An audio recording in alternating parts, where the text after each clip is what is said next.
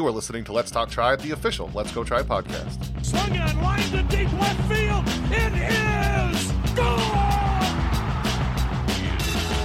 Hit well.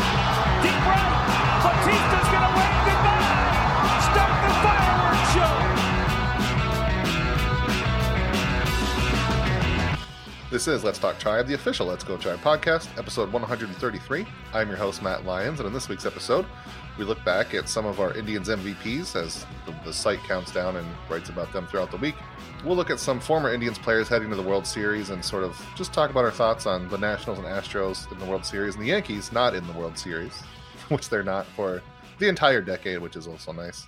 And we'll answer some of your questions. Joining me for all that and more is none other than Mr. Merritt Rolfing. Merritt, how you doing? I got a bug bite from a picnic. Ridiculous. I'm fine otherwise. Awful. It's been 3 weeks, and that's the biggest event that's happened. You got a bug bite at a picnic? Well, it was a nice picnic otherwise. Had some That's sandwiches. good, yeah. They ruin everything. Bugs are the worst. Well, I don't, it may have been from something else. I don't know, but I got a bug I'd bite. blame the picnic. There's always bugs around. Other than that, it was the only other place I was at was bars. So, I mean, are there bugs at bars? Maybe. I don't know. I'm sure. They're sneaky. They get everywhere, you know.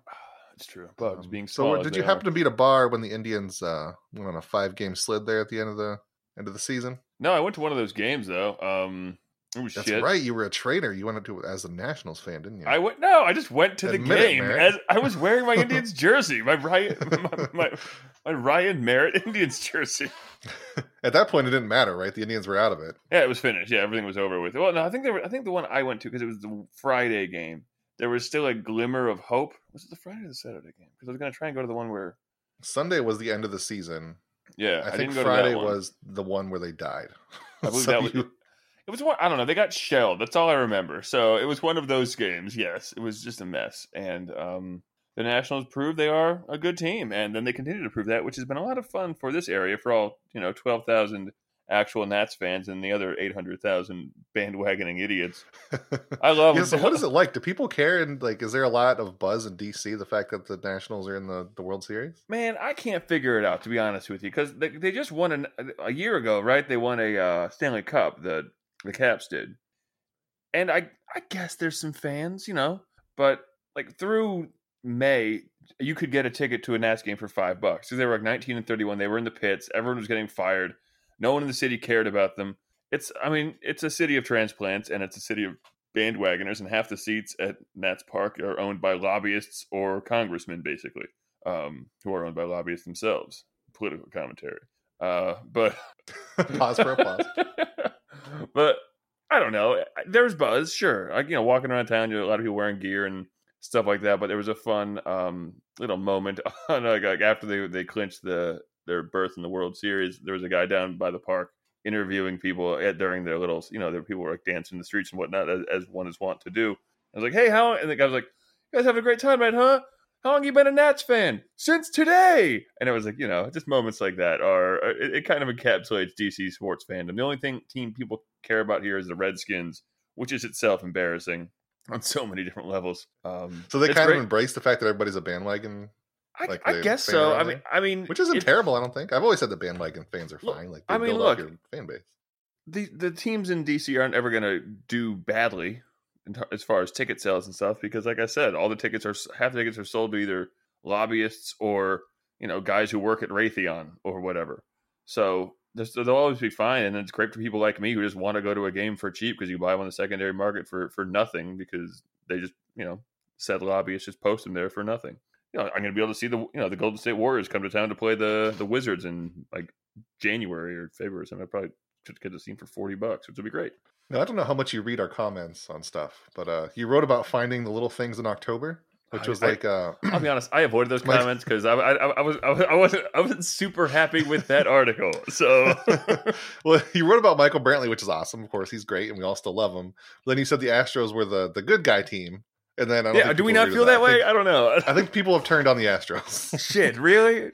We were talking before the podcast, about the Yankees. It's just the fact that they're winning so much now that for a little bit they were the upstart, the plucky team who was using analytics, and then they started winning so much, and now people just hate them. I think is what the term. And also they have Roberto Ozuna, which is a completely valid reason to hate them.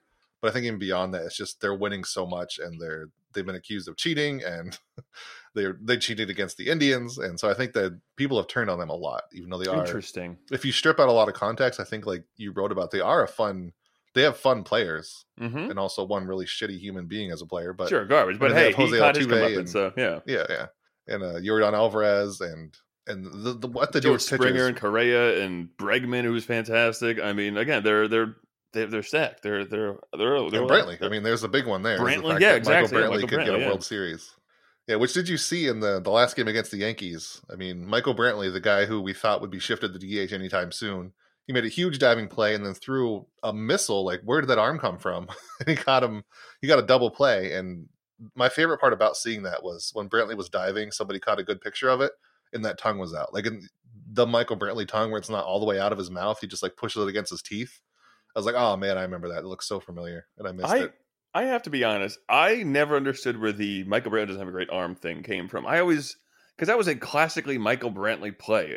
I don't have the range to make the play like a normal human being, so I'll make it look epic. That's true, yeah. But he in my memory, he's like, always had not looking at the numbers, but for a left fielder, I've always thought he had a good arm because it was the one almost saving grace whenever they put him in center was that, well, at least he can, maybe throw someone out when they're casually advancing after he couldn't get to the ball. But I've always had it in my head that he could at the very least, throw the ball well. And after hearing like John Smoltz talk about his inability to throw or other guys, I'm like, in my head, that's always been a thing. It's one of his 3 qualities: being awesome, his arm, and his contact ability. So yeah, see, I never had that. I never thought it was his arm was. I thought everything about his outfield defense was pretty much bad.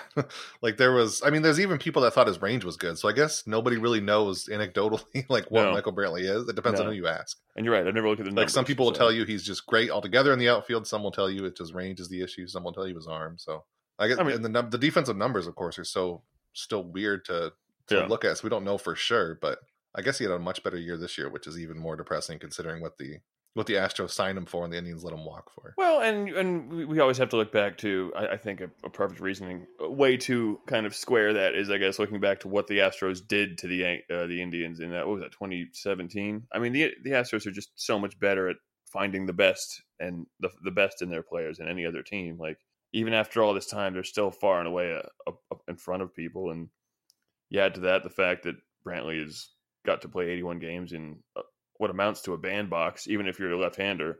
That's hence the 22 home runs, We always did a career high, which was surprising. I always thought I remember Brantley hitting more home runs, but now that 21 is seared in my memory because I think a couple of years ago we did a Let's Go Tribe, like guess how everyone's going to do, and I said Michael Brantley's going to have more than 20 home runs, and everyone called me stupid, and I was like, "See, everyone, you're stupid, not me.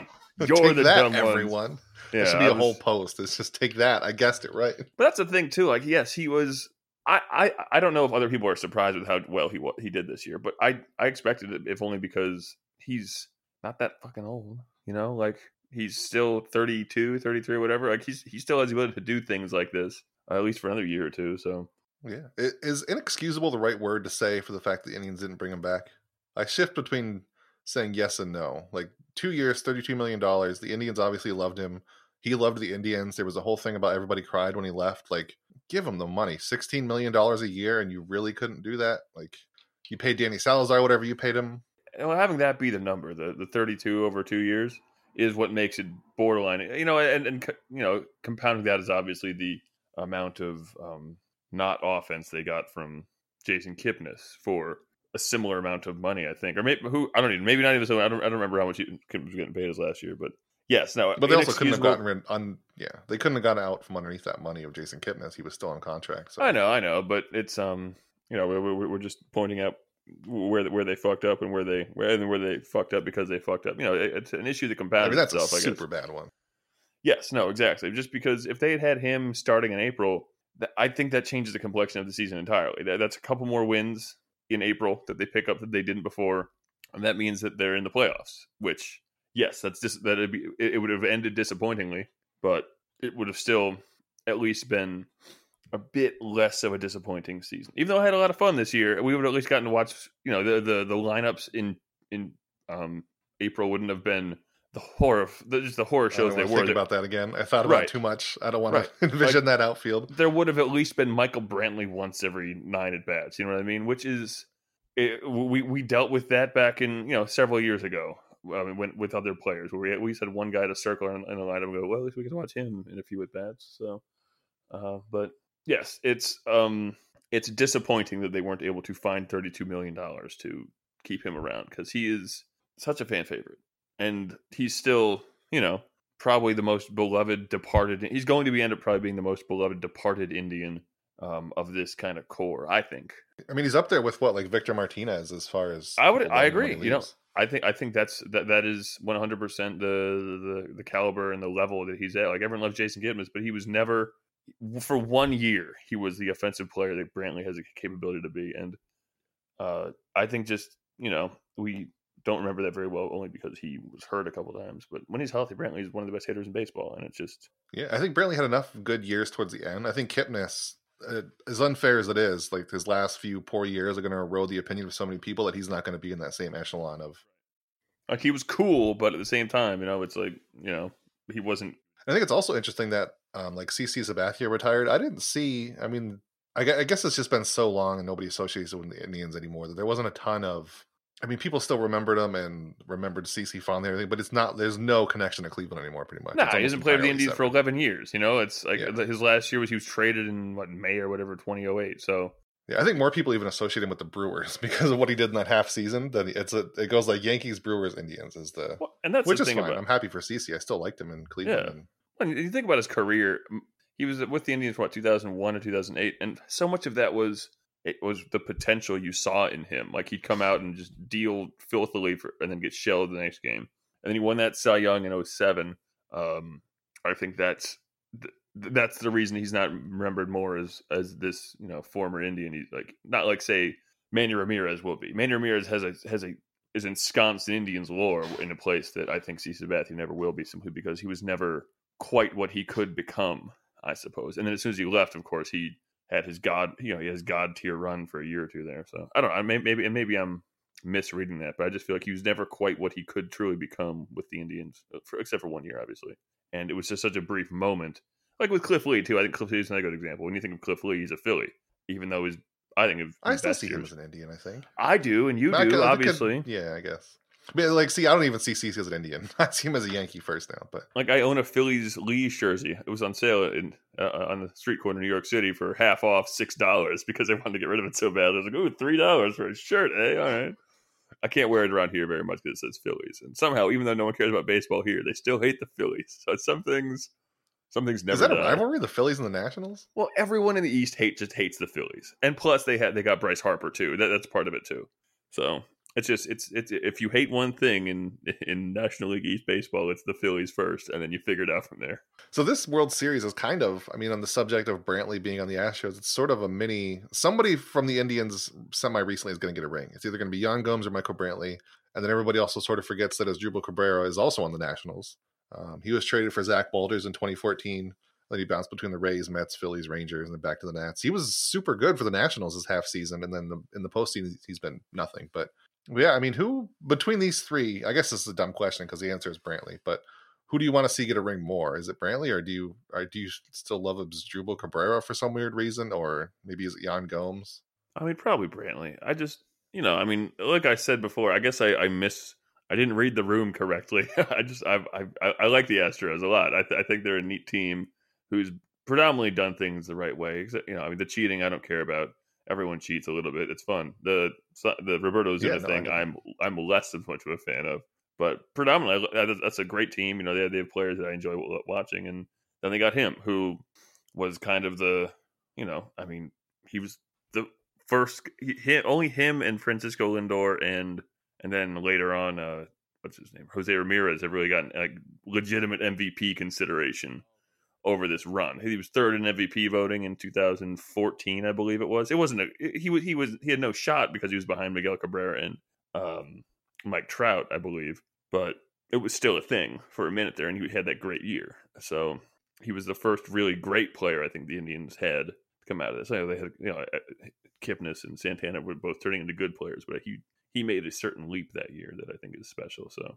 And Asdrubal, I forgot he was on the Indians so recently. Like, I forget he plays frequently, but he's only like 33. And I always forget that for one, I forget that he was on the Indians so recently. It seems like a completely different team, even though it was only 2014. And I forget that he's even in the league, let alone on the Nationals, which I think a lot of people do. Well, because he just gets so little time to. I mean, the Nationals rather have been trying to piece together the second base position between Dozier, Kendrick, and him. Obviously, didn't they trade for him this year too? Yeah, because he's on Texas this year as well. Yeah, he wasn't great with the Rangers, and then he was awesome with the Nationals. In the But like regular season, he was there. He definitely doesn't have a starting position, if only because Kendrick's been so good. And even Jan doesn't, because who was it? Kurt Suzuki? Did he get injured, or is he still playing? No, he's still playing. It's just Suzuki, or rather, Jan catches for Corbin mostly.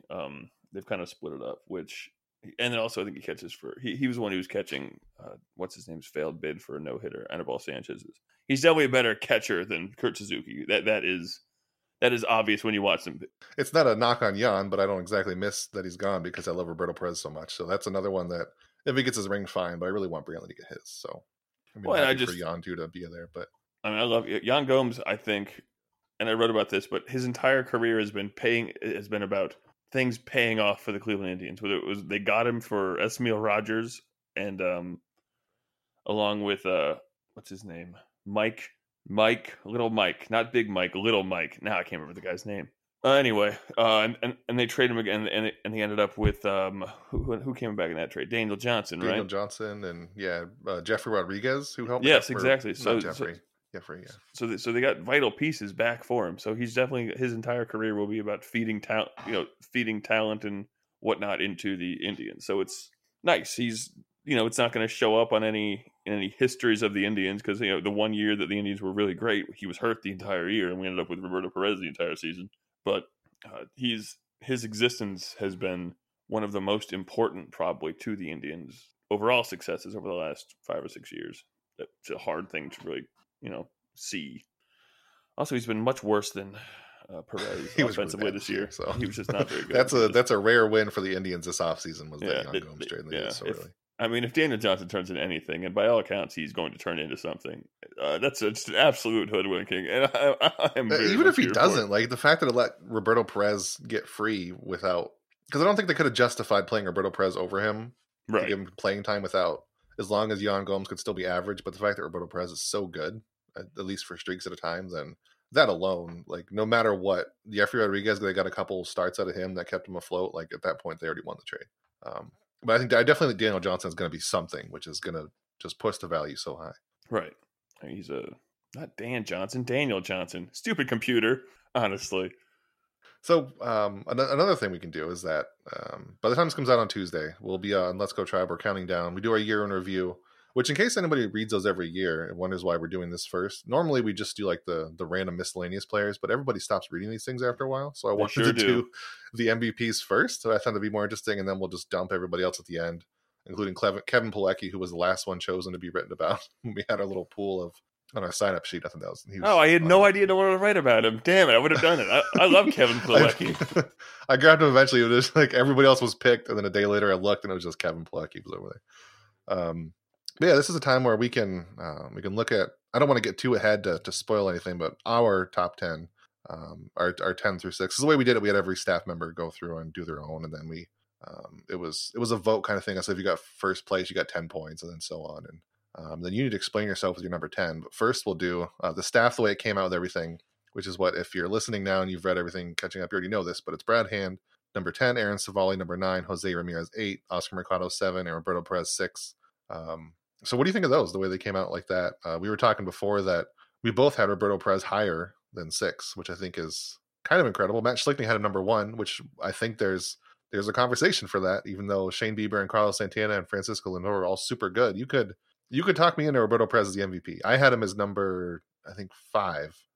I guess I just jumped ahead, but I spoiled it. But anyway, what do you think of the way the staff voting came out together? Brad Hand 10, Savali, Ramirez, Mercado, and Perez. Thus far, wait, what was the list again? Did you get? Oh yeah, there he is, Liplo. Okay, yeah, because I wrote that article. Okay, I mean, I think it makes a lot of sense. The only one it makes a lot of sense to me. I think Aaron Savali was a revelation. Oh, wait, you're right. I have it wrong. What am I doing? I knew it. I knew I was Okay. right, and you were wrong. I was the right one.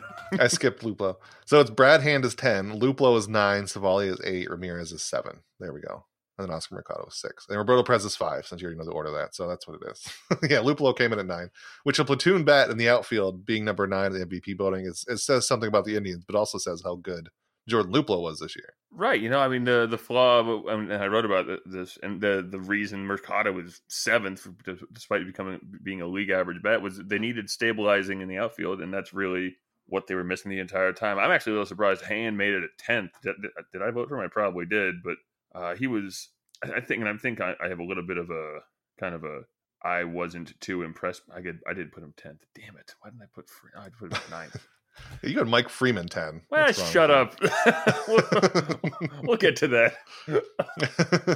I mean, I had Hand 7 on mine, and I after writing about it and looking more into his numbers, because he was number 10 for the staff, I probably would have had him lower and on the list. I forgot how bad he was in the second half. Because and that's the thing, it's just that by the second half they were having to start piecing it together. And if I were to say Indians bullpen as a player, then that would have been certainly 9th or 8th. But it's just things, he was so not reliable in the second half. So by that same token, who else are you going to put there? Because there were steep drop-offs with this team. If we're being honest, there were this was as close to stars and scrubs as you can get. It's where any of their Pacoda projections were coming from at the beginning of the year. It was all like, well, their starting rotation's really good, and Ramirez and Lindor are fantastic, and then they'll figure it out the rest of the way.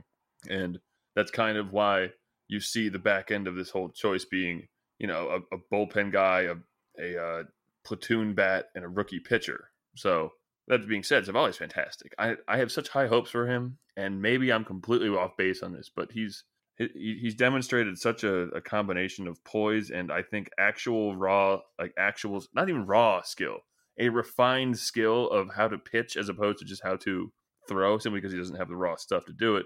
That I think it's. I mean, honestly, who else are you going to put there? I mean, the fact that Jose Ramirez came in 7th, is a little, or 6th or 7th, or whatever, is a little depressing. I mean, he's like the flip flop of Brad Hand, how bad he was at the beginning, and then he turned around exactly, yeah. And I think that gave us a lot of hope going into next year about how how good he was. And of course, Mercado, if he can just learn how to hit consistently, then maybe we got something. Yeah, and if this list was like a looking forward to 2016, I think, or 2020. Jesus Christ, Ramirez would be way back up there again. Like I'm not worried at all about him anymore.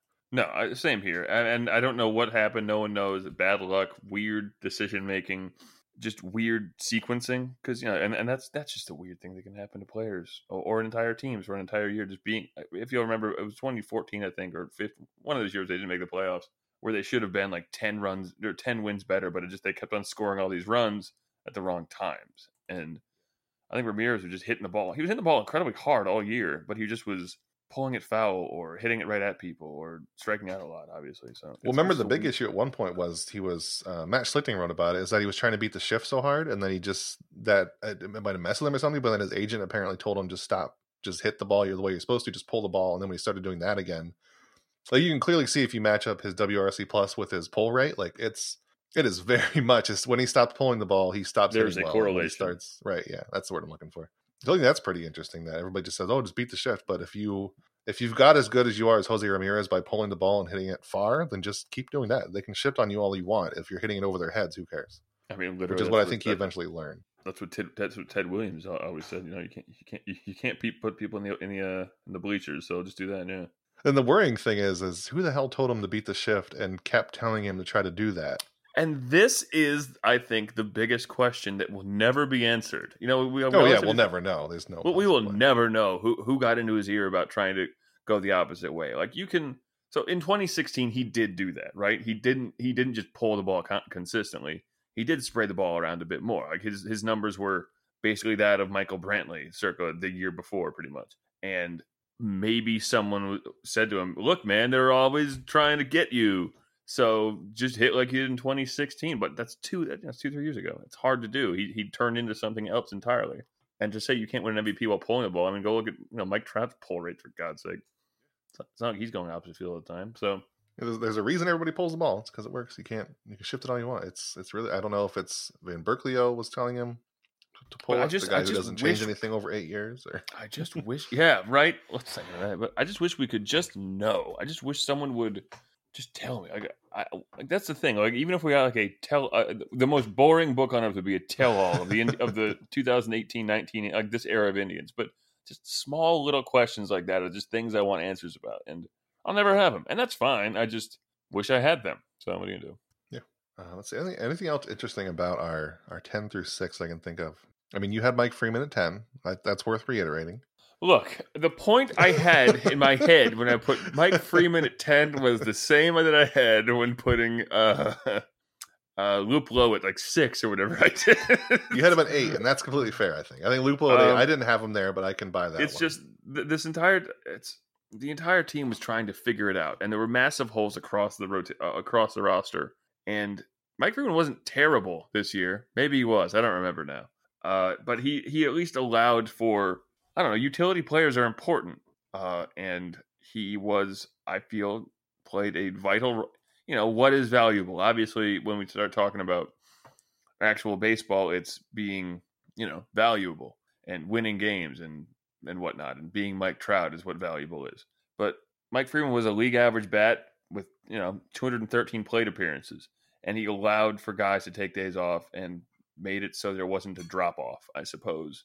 Goddamn, it's better than playing Max Muroff, or oh God, Ryan Flaherty, which they kept doing even though they didn't have to, or any of the Hanley Ramirez. Like he out-hit Hanley Ramirez and Carlos Gonzalez, guys who actually have a history of hitting the ball well. He was not that much worse than Yasiel Puig, for God's sake.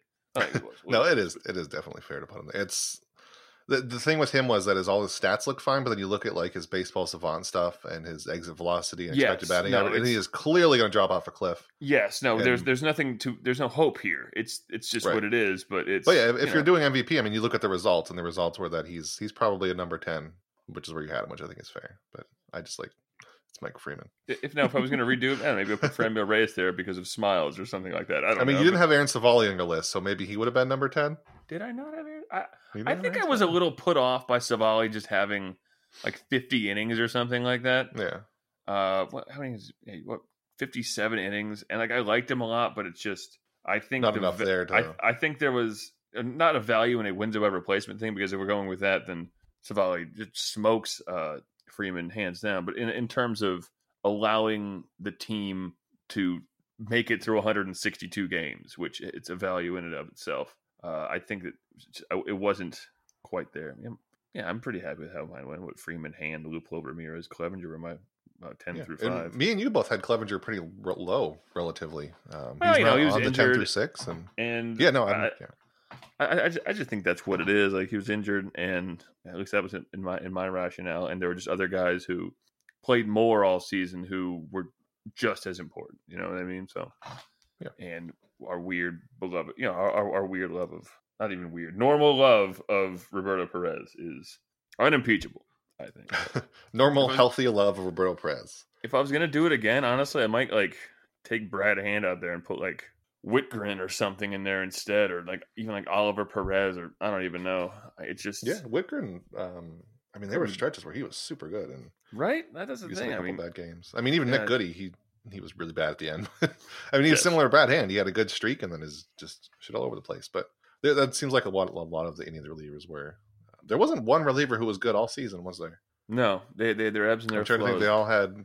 Yeah, Nick Whitgren was reliable for the most part, but he was bad at points. And I will say too, though, that's something that's something that we have forgotten about as Indians fans, because how good the bullpen was for so long. It's just sometimes your bullpen just shits the bed, and it just happens, and there's nothing you can do about it. They're all pretty good pitchers who were whatever. In fact, I probably would have put Savali in place of Hand if I did it again, just because he was so important for those 10 games that he did start. 4 home runs. Yeah, neither of us had Plesac either, which I think. Yeah, I don't know about Zach Plesac, man. I don't know. 100. I don't know. I just oof. He's the same as Mike Freeman, but as a pitcher, the results were okay, but clearly that might not be lasting forever. So that was my reason for not doing it. Was that my choice is basically Aaron Savali or Zach Plesac for number 10, and because of basically the reasons you listed, that Savali just does so well that I had to put him as 10 over Plesac, you seem like it's a lot more luck based so far. Yes, yeah. There's way less to be excited about going forward unless you can learn to start missing bats or something, which is not something that is impossible. You look at a guy like Shane Bieber; his strikeout rates have leapt precipitously between one year and the next, and I think Civale could do something very similar. His profile is similar to that of someone like Bieber because he just doesn't have anything truly filthy, but the sum of the parts is truly great, and I can't wait to watch him. I'm mad it's the off season because I can't wait.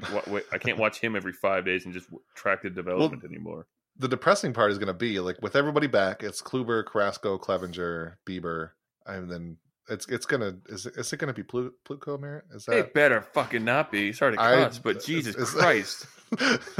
How dare you cuss on my podcast? I be cussing. I can't. It's going to be Plutko, Merritt. I just don't. I'm scared. Plutko at all, dude. It's going to be Adam Plutko.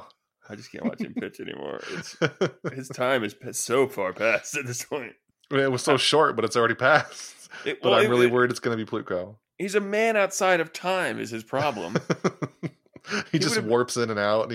I've seen him blink before in the game where he just disappears and comes back. He would have been so good on the Twins in 2007 or something.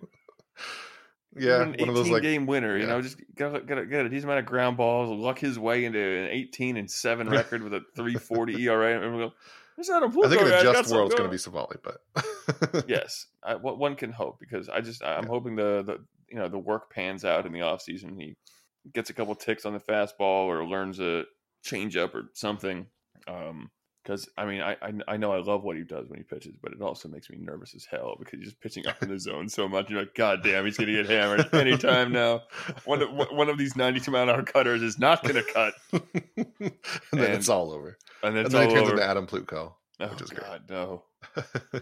Adam Plutko just doesn't throw any good. Jesus Christ, I don't get it. Who doesn't? I don't get it. Plutko. He just doesn't throw any good pitches. He's got nothing. No. Great guy. I always feel like we should say that when we talk about him. Yes, seems like a nice guy. A nice fella. Dad, I want to meet him, but yes, he's got a cool dog. I guess his slider is pretty good.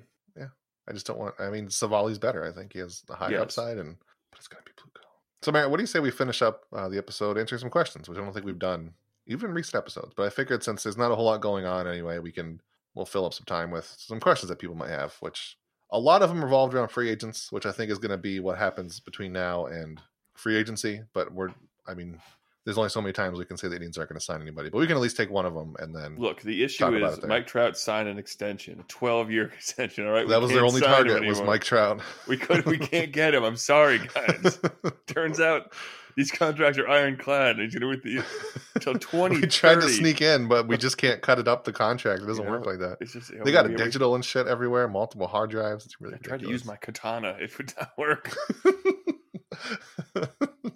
Some guy going into the Angels facility with his katana to free Mike Trout from the Angels. Free Mike Trout! Sir, this is it's not even here. It's at the lawyer's office. Sir. Oh, thank you. So our first question is, we'll start with the free agency one. At S. Brady Artist, he says, so I have very unrealistic expectations. I doubt what the front office should or could do this offseason, and we'll certainly write a fan post about it. That'd be cool as a coping mechanism.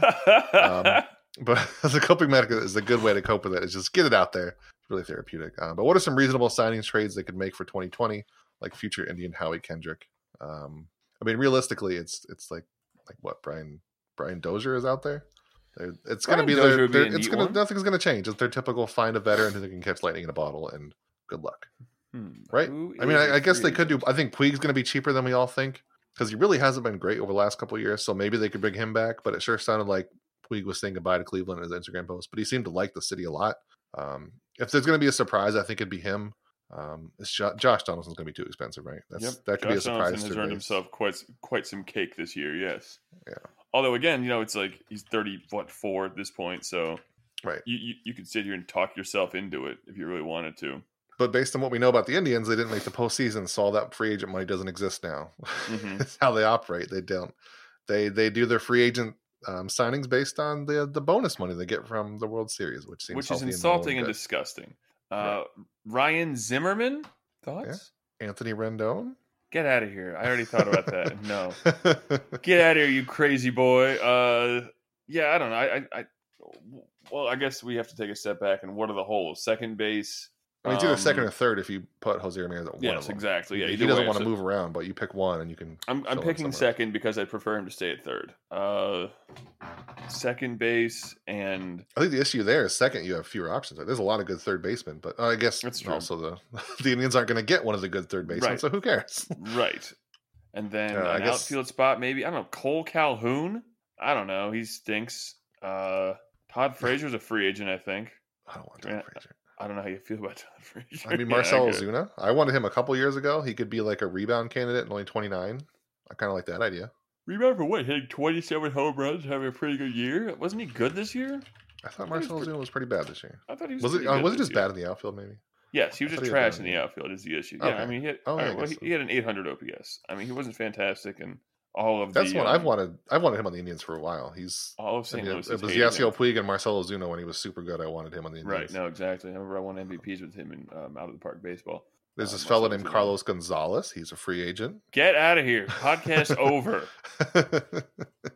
But I think they're not going to do a big outfielder. I think if they do surprise us, I think if you count Yasiel Puig as a surprise, maybe they could do that.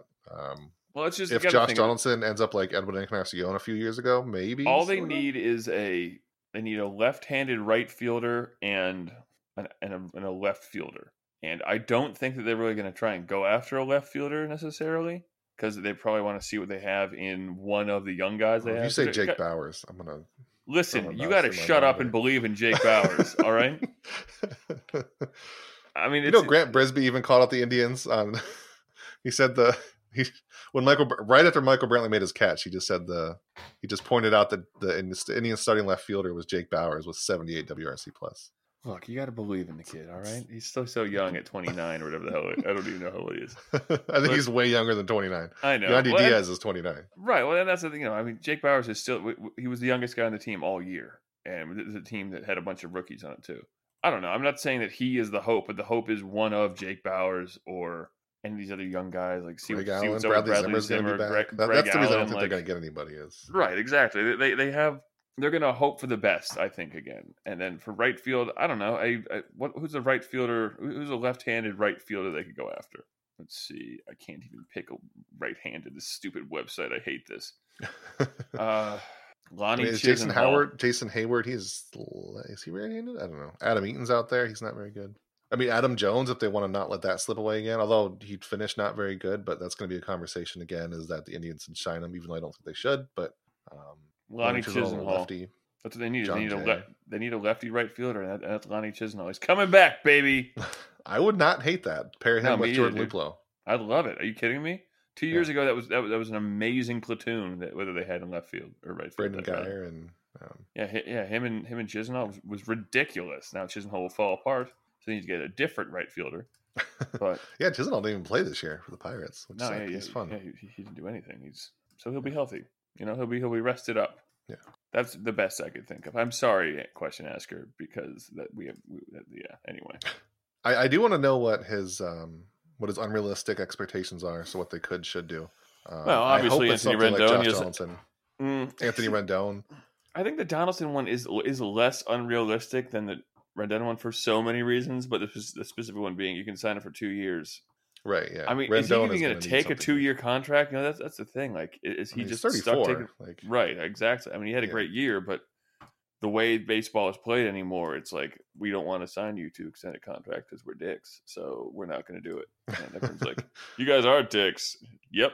So, but I mean, we've talked about it before. I don't think they're bad contracts. Like, you're not going to get him to do it. Josh Donaldson should have like $500 million already because of how good he was when he was younger. That's the exactly. He should have signed a $500 million contract 6 years ago or 7 years ago, or something like that. But he was trapped under a shitty contract. He should have been allowed to, and not making $500,000 because of arbitration and precisely the league minimum garbage. Yeah. I mean, he's still going to walk away with a dickload of money, but it's still depressing. That it's... Right. Yeah. And again, the issue is never that the baseball players are rich. It's that the owners are so much richer, like countless times, and they just have the money and they're hoarding it. These owners are wealthy and not spending the money on things that matter to us, the fan, and they can kiss my ass. Just getting yachts, Big houses. Yeah, they're getting 300. They're trading in their $200 million yacht and getting a $300 million yacht with a custom made. And then they can't afford to pay Michael Brantley $32 million over 2 years. I hate you, Dan Snyder. Sorry. So our next question, we'll wrap it up with this one, is at NLP4HDH. He says, I hope I'm not too late. You're not. That's good timing. Who's to blame on Yandy and Gio flourishing at other destinations? And then the second part, would Mickey ever come back? The first part, I think Giovanni Urshela, maybe we've talked about this on the podcast, I don't know. I don't blame the Indians for that. They gave him plenty of chances. Yeah, he left like 8 years ago. It was forever ago, to be honest with you. It clearly wasn't just the Indians. The Blue Jays missed it too. Yep. He was so bad offensively. The defense was always there, and I don't know. He's been really lucky this year with the Yankees as part of it. I'd be really happy for him if he succeeded. Yeah. So. It would have been really. I would have loved for him to stick around in Cleveland and had it work out where he was good offense. Him and Lindor were such good friends. Just imagine the Indians infield if he could hit the way he did in New York this year with Urshela, Lindor, and Jose Ramirez all playing defense. Carlos Santana at first base and Roberto Perez. That's the best infield in baseball. They could spend even less money on their outfield then. Think about that.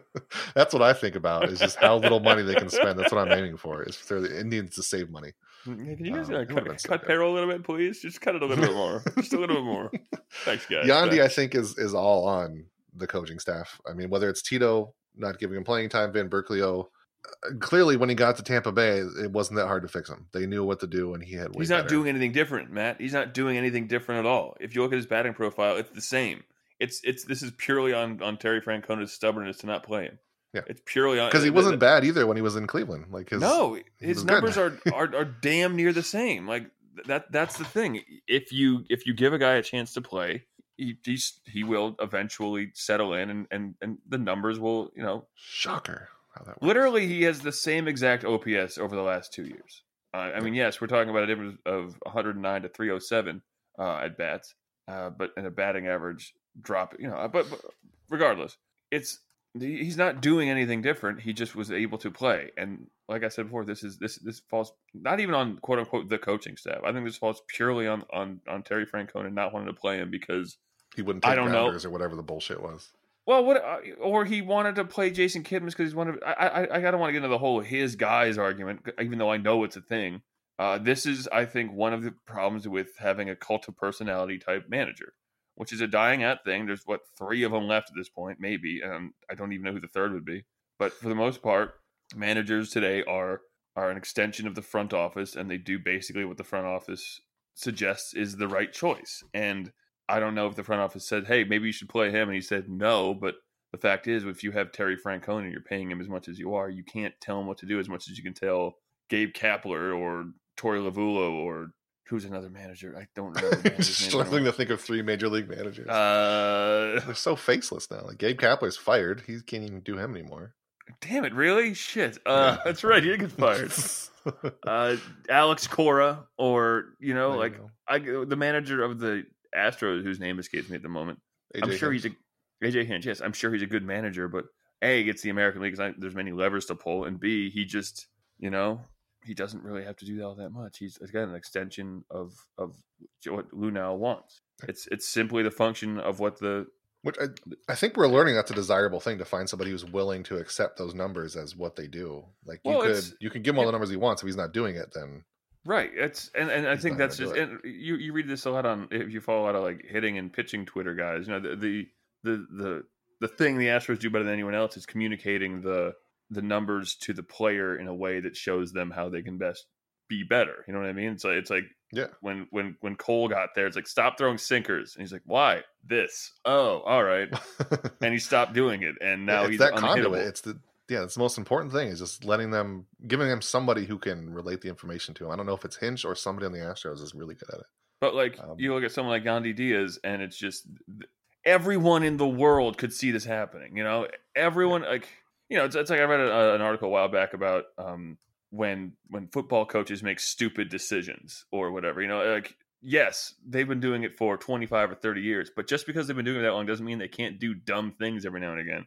There's times when we as just normal human beings standing from the outside can be more right than the guy who has 30 years of experience. Experience isn't the only thing that makes it good. You know what I mean? So I mean, that makes it bad sometimes is when you're repeating the same mistakes over and over and it looks right to you when you're that close to the action. Like sometimes it's better to have the perspective of somebody. But I think usually in baseball, that ends up being the front office who can see it a little bit further away than a manager, and they can figure out which numbers to use. And even in football, I'm sure I don't know how much front office input front offices have for coaches yet, but I mean, at some point, there's going to be guys who can take a step back and see everything with a wider lens than what starting coaches do.